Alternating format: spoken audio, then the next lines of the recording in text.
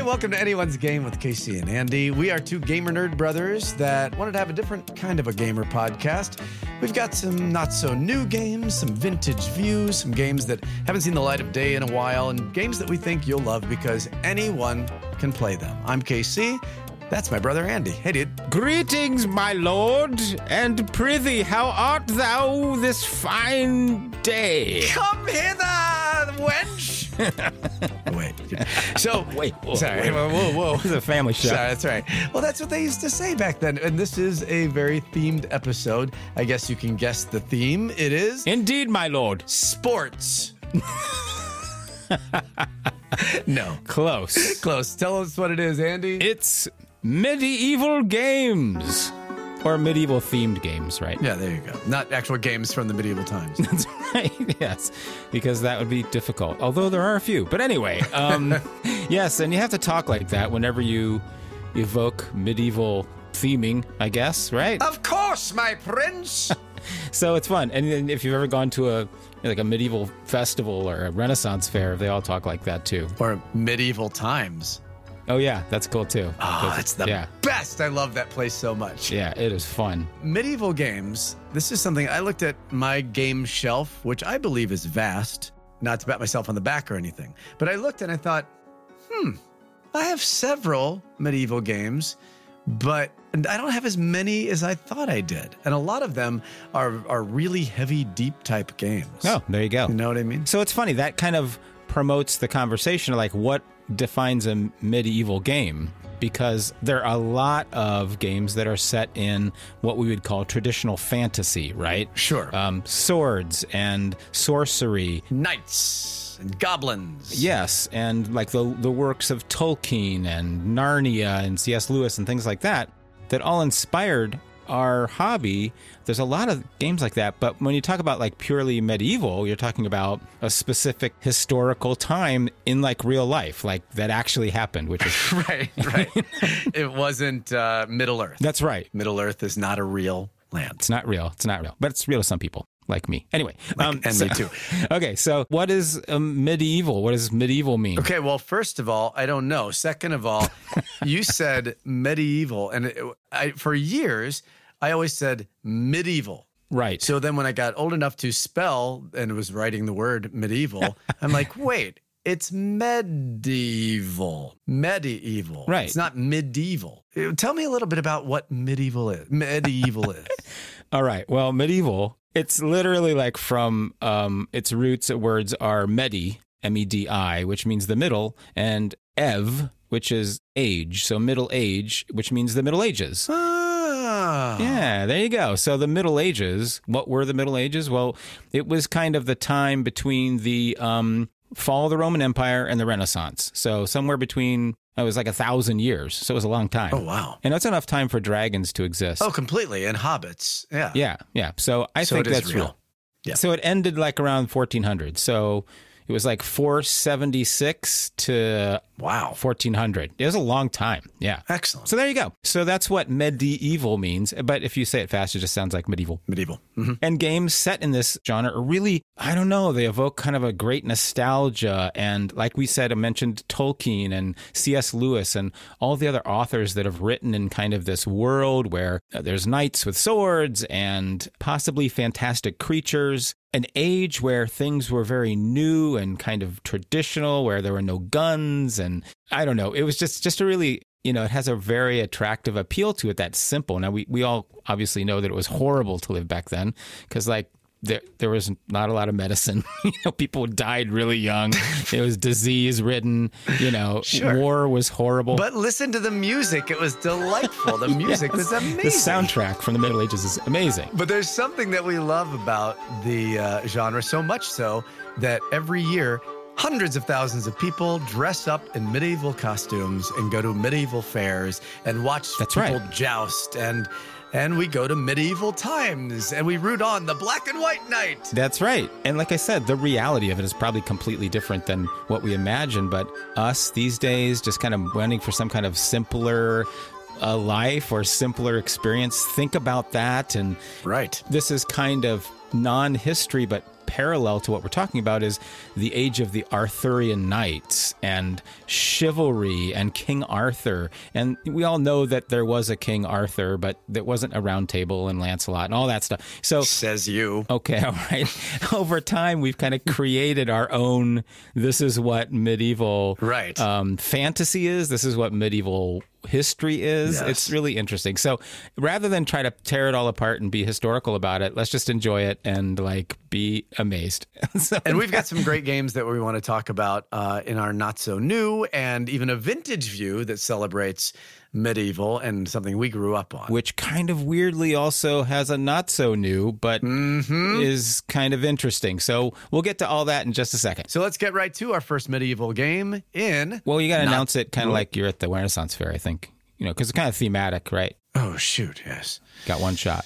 Right. All right. Behold, a segment where we shall uncover the hidden gems of ancient wisdom and timeless traditions that have endured the ages. This is Not So New. That's good. That's how they said new in medieval times. New. So, Andy, tell us, what's your medieval Not So New? My medieval game to feature is called Medieval Academy. All right, here's a brief intro. Dangerous quests. Polish your education. You'll also serve the king and demonstrate your charity and gallantry. Only one squire will be knighted by King Arthur, so show us what you're capable of. There you go. That was great. Makes me want to play that game. I know. In the rules, that's the quote from Father Edevan Nicholas Emilius, the chairman of Medieval Academy. Excellent. That was me. I was just doing that guy. Wait, that was you? All right. Medieval Academy is a game from Yellow that came out in 2014. It is for 2 to 5 players, ages 8 and up, and takes a quick 30 minutes to play. Now, as I said, each player takes the role of a squire who wants to outdo the others in different training categories and score chivalry points. So at the end of the turn 6, the squire who has the most chivalry points wins the game and is knighted by King Arthur. All right, so setting up takes a little bit of an explanation because you don't play on one board. You play on multiple boards. There's 7 individual game boards, and each one of those boards represents a test of some sort. There's one for chivalry. There's one for jousts. There's even one for charity and gallantry and, of course, fighting a dragon. Each board has a circle of spaces around it. And usually, the farther around the circle your disc is, the more points you score. Now, there are also cards in the game called learning cards. There's 52 of them. They have multiple suits that actually match the different boards on the table. So the cards that match the dragon scoreboard are red, and the ones that match the joust scoreboard are blue, etc. And each of the cards is numbered between 2 and 5. Now, so you shuffle all those cards and you deal 5 to each player. Then each player chooses a color and takes 10 wooden discs of that color, and you place one of those discs on 0 or on the starting location of each game board. And as I said, there's a track on each game board where you track your score for that specific test. The first player is the player who strikes the most chivalrous pose, which I'm doing right now, but you can't see, and he takes the Excalibur pawn and starts the game. That's it. You set up the game on each of these individual boards and you're ready to go. Now, on your turn, a turn is simultaneous, so everybody acts at the same time. There's 6 rounds in the game, and each round you deal cards, you draft cards, you get cards from your right, and you pass yours to the left. Then you have a new hand of cards. You look at those cards. You choose one, put it face down. You pass them to the left. The person on your right gives you their cards, and so on until everyone has drafted all the cards. So you have a hand of 5 cards. That's the drafting phase. Now the interesting part of the game is when you play the cards. So starting with the first player, who, if you'll remember, has the Excalibur pawn, they play their card, which is a number between 1 and 5 that matches one of the boards, and then they move their pawn on that board. So, for example, if they have a dragon card, and they play the 4 dragon card, they take their disc, and they move it 5 spaces on the dragon scoreboard. That's it. Next player plays their card. They move their disc on the scoreboard that relates to their card, and then the next player, until everyone has played all 5 of their cards. All right, so that is the play cards phase. Then is the scoring phase, and this is what gets really interesting. So each board scores a bit differently, and it's kind of complicated to describe, so I won't just go into every board and how it scores. But basically, when you move your pawn around, if you're the furthest person around in the circle, you're going to get more points. The person in second place will get less points, and so on. Now, each of the boards, I will summarize to say there are 4 boards that score every round. So after everybody's played all their 5 cards, 4 of the boards will score. There are 2 boards that only score on turns 3 and 6. So after phase 3, you've played 3 phases, there are 2 boards that score at that point. And then there's 2 boards that only score at the end of the game. And that's the dragon. One of them is the dragon and the king. So the boards score at different times during the 6 phases of the game. So when you're playing your cards, you can have a short strategy for get as many points as you can each round, but you have to play the long game too, because you want to get as far along as you can on the dragon track to make sure you try to be the person who slays the dragon. That's cool. After 6 whole turns. Yeah. So that's it. You repeat this for 6 rounds. And when you score points, they're called chivalry points. You take little cardboard coat of arms, and they are between 1 and 3 points for the main boards, and then some other fancy ones. But you put them face down in front of you, so no one can kind of remember exactly how many points you have. And then after the end of 6 rounds, everybody flips over their coats of arms, reveal their chivalry points. Whoever has the most points wins. And that is how you play Medieval Academy. That sounds really, really fun. And I'm looking at the pictures of it. The art is so cool. It's so inviting. And the way you're explaining it, it sounds fairly simple. Yeah? It's extraordinarily simple. And like you said, the art does make it very, very inviting. It is purely a family game. It is a card playing game that, you just simply have a hand of cards, you play a card, and you move your token.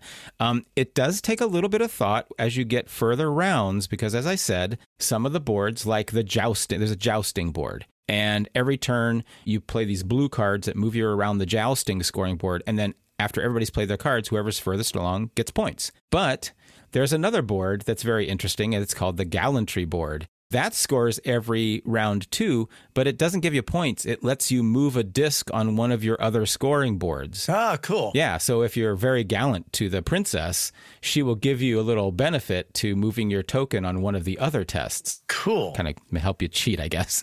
Yeah, right, exactly. Yes. So interesting thing on each of the scoring boards, it's also really easy because the way you score, how you score points, is on the upper right-hand corner of each of these little 6-inch square boards. So there's no question, is like, how does this work? If you're first, you get 3 points. If you're second, you get 2, that kind of thing. Now, there are a couple other boards that are a little more complicated, and we can let people discover that, but it's not so complicated. It's like, I don't get it. It's, it's really, really easy and accessible. So there's not a lot more to say about it, except it plays very quickly, teaches very quickly. Brilliant game, really good. Great. Very accessible. You can find it online for used for like $17, new for like $35. Now Yellow doesn't print games anymore in the United States, so it is technically out of print, but you can still find it easily. So highly recommend Medieval Academy. Excellent choice. That's fun. Thanks, man. Well, mine, hark, noble audience, and gather round for my not so new. Prithee tell. Mine is King Domino. It may not be the most thematic of when you think of a medieval game, but however, it is set in medieval times. And yeah, is there a dragon in it? Not yet. Okay. Aha, spoiler alert. All right, well, let's talk about King Domino. King Domino is from 2017. It's a game for 2 to 4 players. It takes about 15 to 25 minutes to play tops. It's very quick. It was designed by the great Bruno Cathala and is published by Blue Orange Games. It says 8 and up, but I would say maybe even 6 and up. It's that simple. In King Domino, you are a royal seeking new lands to expand your ever-growing kingdom. Explore and conquer the different terrain and develop the best and richest territories for your people. Scour lands full of wheat fields, forests, lakes, grasslands, swamps, and mines, diversifying your kingdom's riches along the way. Make sure to plan and acquire carefully, as others are also coveting these valuable properties. In King Domino, unbelievably simple. It's a 48-tile game. Each one has a terrain on each side. All those terrains I was just explaining. It looks like a domino. It has wheat fields and forests and lakes and grasslands and swamps and mines. Now, sometimes they're different, and sometimes they're the same on each tile, like a double in domino. You know, you'd have like a double 3, you may have a double lake. And some of those tiles will have a crown or multiple crowns on them. And these are really important. You're going to want these tiles. And I'll tell you why when I talk about scoring right at the end of the game. All right, here's the deal. You start with a square with your little castle on it. It's a cool cardboard little thing you put together. And then you have your little king meeple, or keeple, as I call it. They don't call it that, but that's what I say. Okay. So you flip over 4 different tiles and make a domino row with these tiles. And you place your king on the one that you want. And then somebody else places their king and you place your king. And so we have all 4 tiles covered if we're playing a 4-player game. And then a second line of 4 terrain dominoes are revealed. Then starting at the top place, on the top line of those dominoes, the person with their king in that tile places that domino in their kingdom.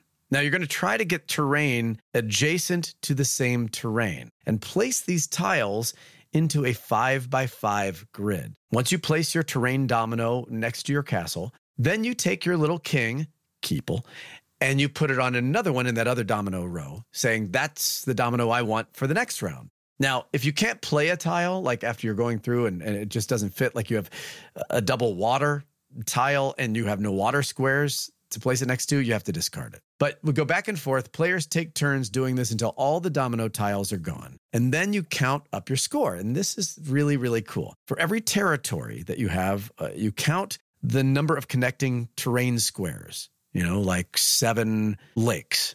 And you multiply that number by the total number of crowns found in that territory. Remember I told you about the crowns? So let's say you have those 7 lakes and you have 3 crowns in that territory. You get 21 points. 7 times the 3 crowns. But let's say you have 9 forests and you have 0 crowns. Womp, womp, womp. Did they do that in medieval times with like a trombone? Well, I think they had those big horns with flags on them, but I don't think they could do the womp womp. Like that? Yeah. Well, then 9 times 0 is 0. So you would get 0 points, even though you had 9 forests there. What's also cool is it pars it down for how many ever players you're playing with. In a 2-player game, you just use 24 domino tiles. 3-player, you use 36. And for all 4, you use 48 tiles. I love this game with 4 people because the tiles that you want are going to get taken by somebody else. And like I said, when you put your king on the next row, on the next domino that you want, if you are at the top king meeple, that one gets to place theirs first. And then that means they also get to take their king meeple and place it on the next one that they want first. But the one with 2 forests and 2 crowns on it, one that you really, really want, maybe at the bottom of the row. And so you're going to be going 4th on the next round. Just a very, very simple game. And the medieval theme kind of comes out because you're creating this kingdom. But it also created this King Domino craze when it came out that we sort of hinted towards. There's Queen Domino. There's Dragomino. Ah, yes. There's a King Domino Duel, which is a roll and write game. We've talked about those before. And now there's a King Domino Origins, which has like mammoths and all these creatures and things. But I really love the original because, as I was telling Andy before we started this podcast, is that when I first saw the game, I thought, it looks cute.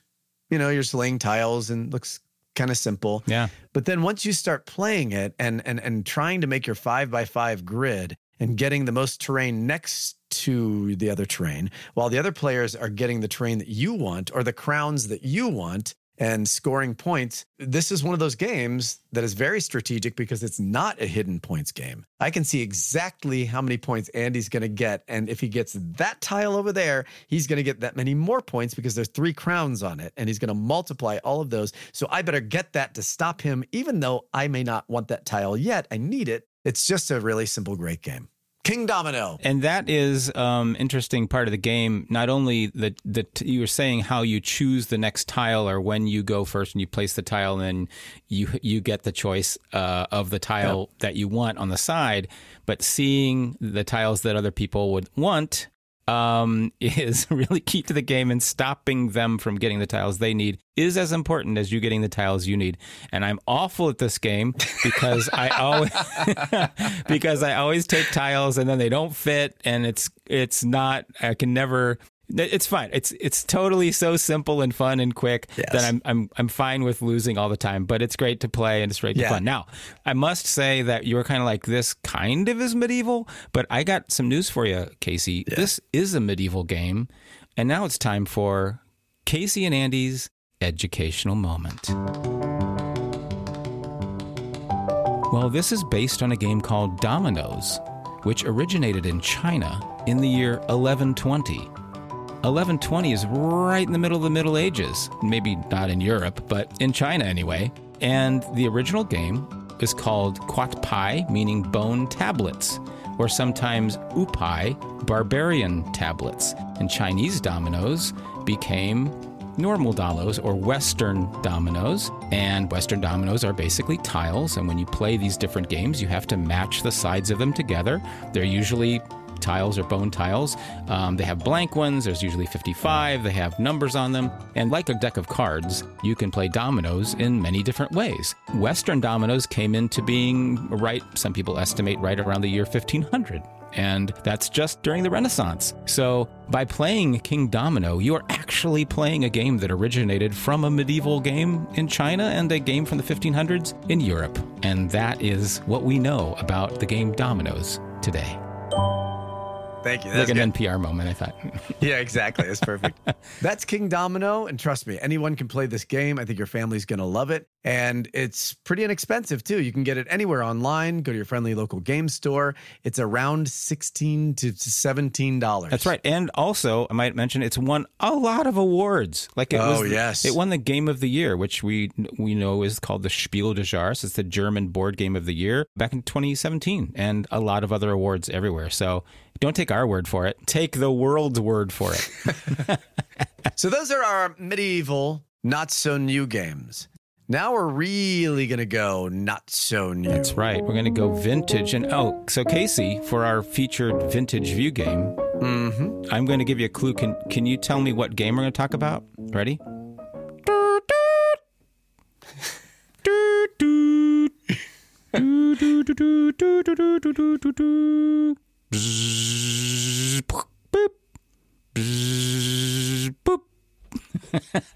For anybody that's listening that are nerd gamers like we are, you're like, oh my God, that's the best game ever. It's you the most know classic. What that is. It is Dark Tower.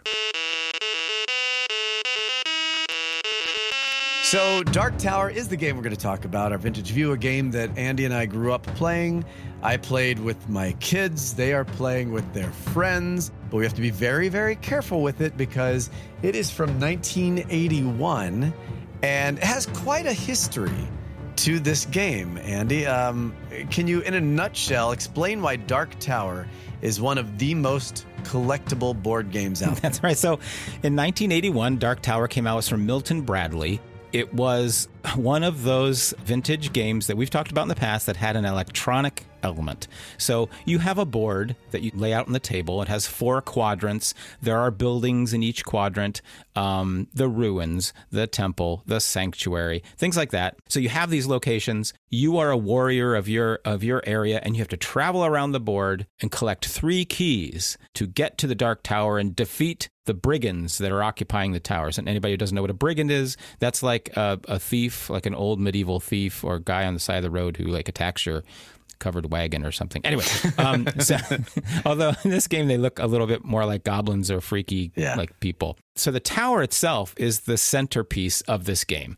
And at this time, it was an electronic device that when you turned it on, it asked you how many players, it asked you what level of play you wanted to play, and it would secretly put a number of brigands in the tower that would be defending the Dark Tower. Your goal was to get to the tower, find the 3 keys, decode the code to enter the tower, and defeat the brigand. Yes. And I mean, wow, already I'm in. I'm in all the way, right? When I teenage Andy right. and under teenage Casey were like, let's do it. Middle school. Right, exactly. Yes. Now, the tower itself has a keypad on it, and there are buttons on there that you push whenever you want to do something on your turn. Now, the cool thing about the tower is it has a motor in it, and it has a very specific motor grinding sound from the 1980s. I don't know how else to describe it. It's like it's got belts and gears, and it goes like that, and it makes that sound, which is actually part of one of the things that makes me love this game, is because I remember that sound.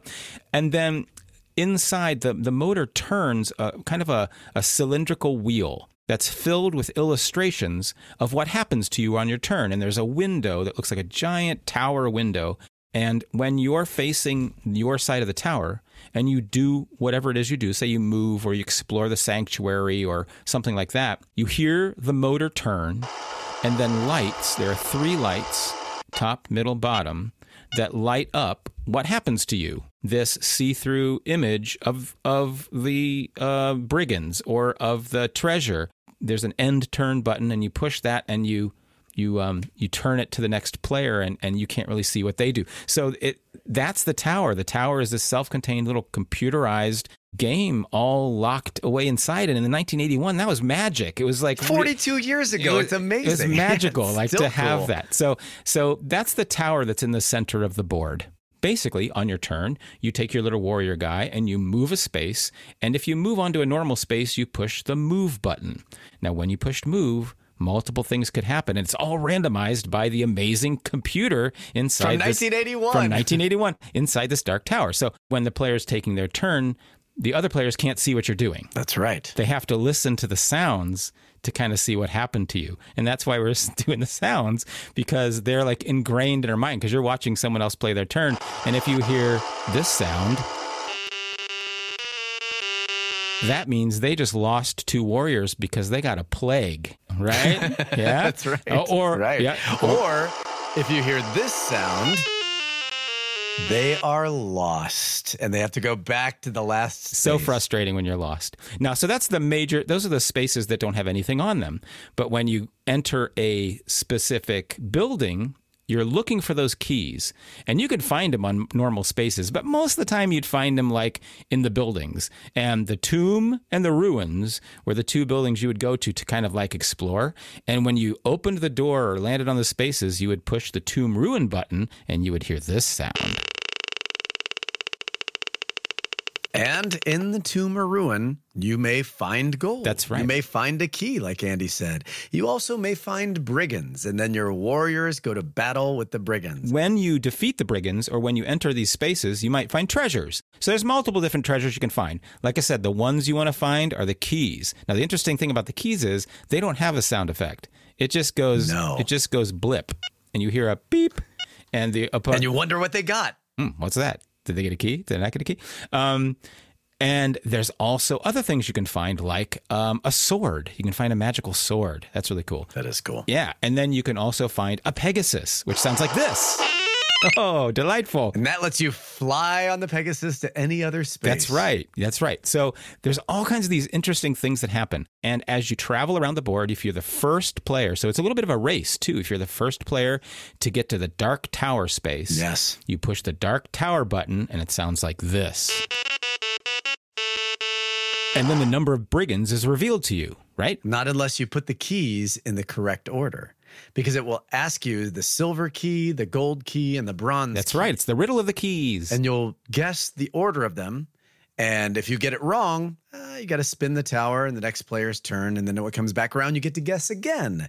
And once you figure out the riddle of the keys, then you find out how many brigands your warriors have to battle. That's right. And it can get pretty disparaging because you'll see like a ton of brigands. You're like, oh my gosh, I'm never going to win. Yes. But you have to kind of hang on and see. Now, if you lose, you're kind of like, most of the time you're pretty much done. Unless there's a player that's so far behind that they can, like, you can have time to go visit like the healer or the sanctuary and get some more warriors and come back to the tower. But if you win the game. All right, Casey, so what is cool about this game? What is cool about this game? What do you love about this game? Everything is so cool about this game.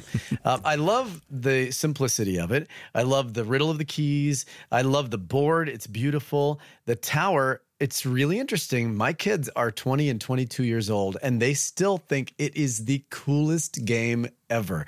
Like, I agree. Explaining to their friends, they're like, oh my gosh, this is so great. Because one thing we didn't say is one of the buildings you can go to is the Bazaar.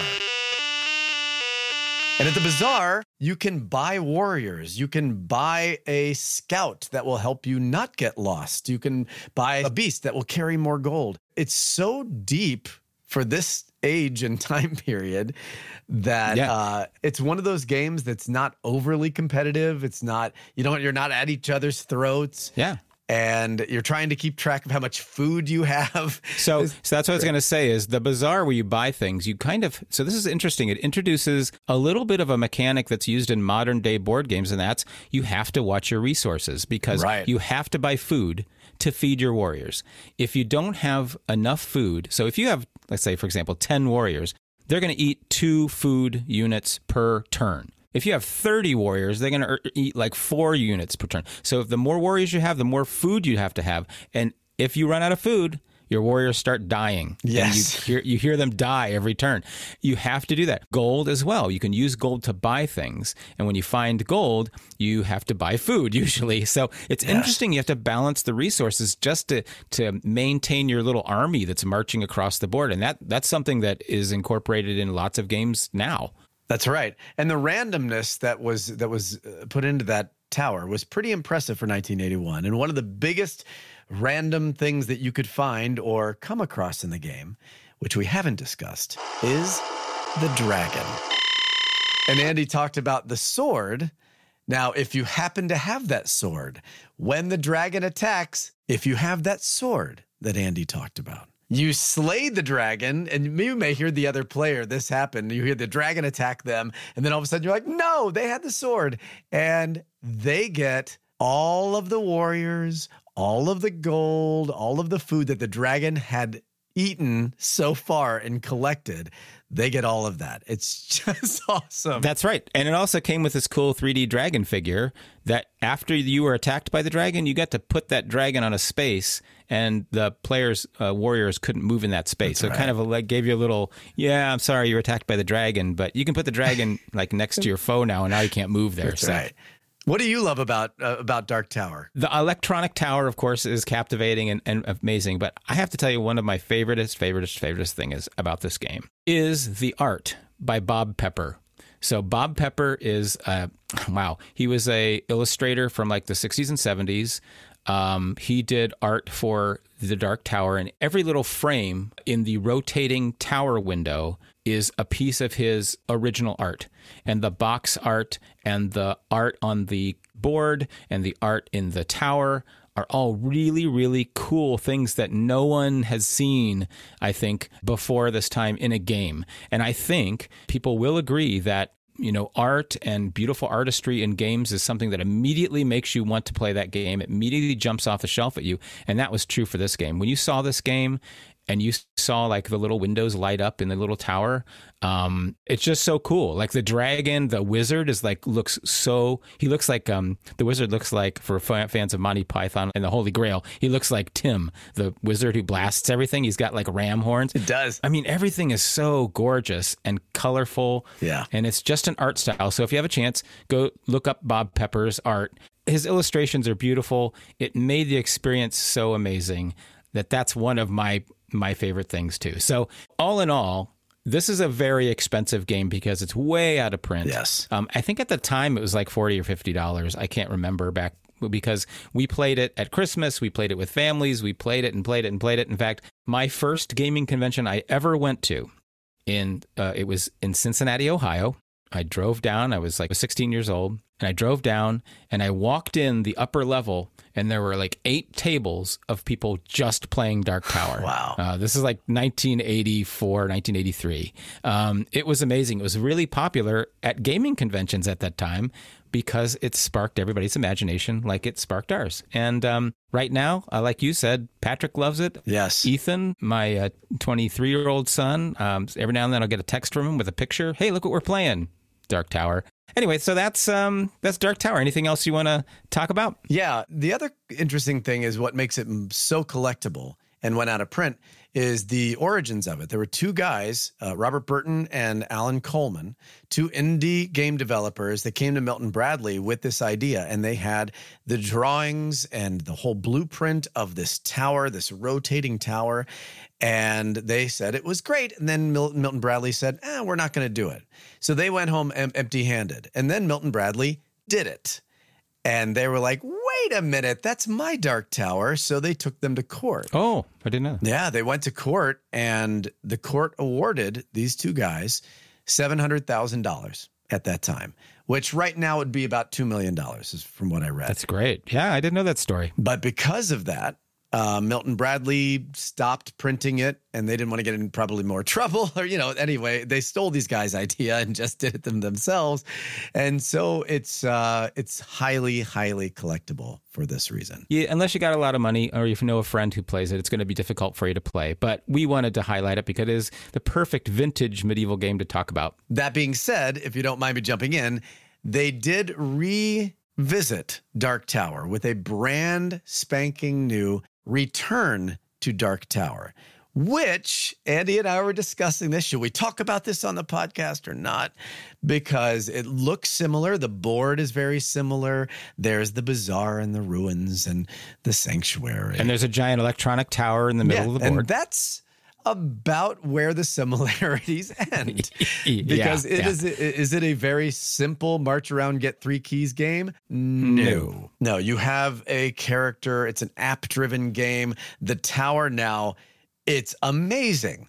It turns and spins and skulls drop out of it and glyphs show up. Right. The tower is actually controlled through Bluetooth with an app. And you sign into the app and you actually enter a lot of things of what you're doing in the app, and it controls the tower. Sound effects, like you said, little doors pop open.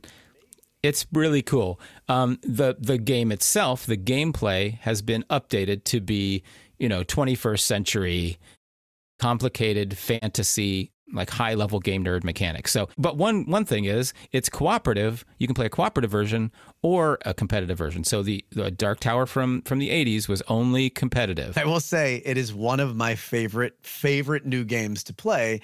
It's just not a game that anyone can play. That's right. Like the 1981 Dark Tower. So we did want to mention it because it is out. It costs less than if you wanted to look for the Dark Tower, original Dark Tower. That's true. But it's still over $100. It's still quite expensive. So Return to Dark Tower came out from Restoration Games a couple years ago.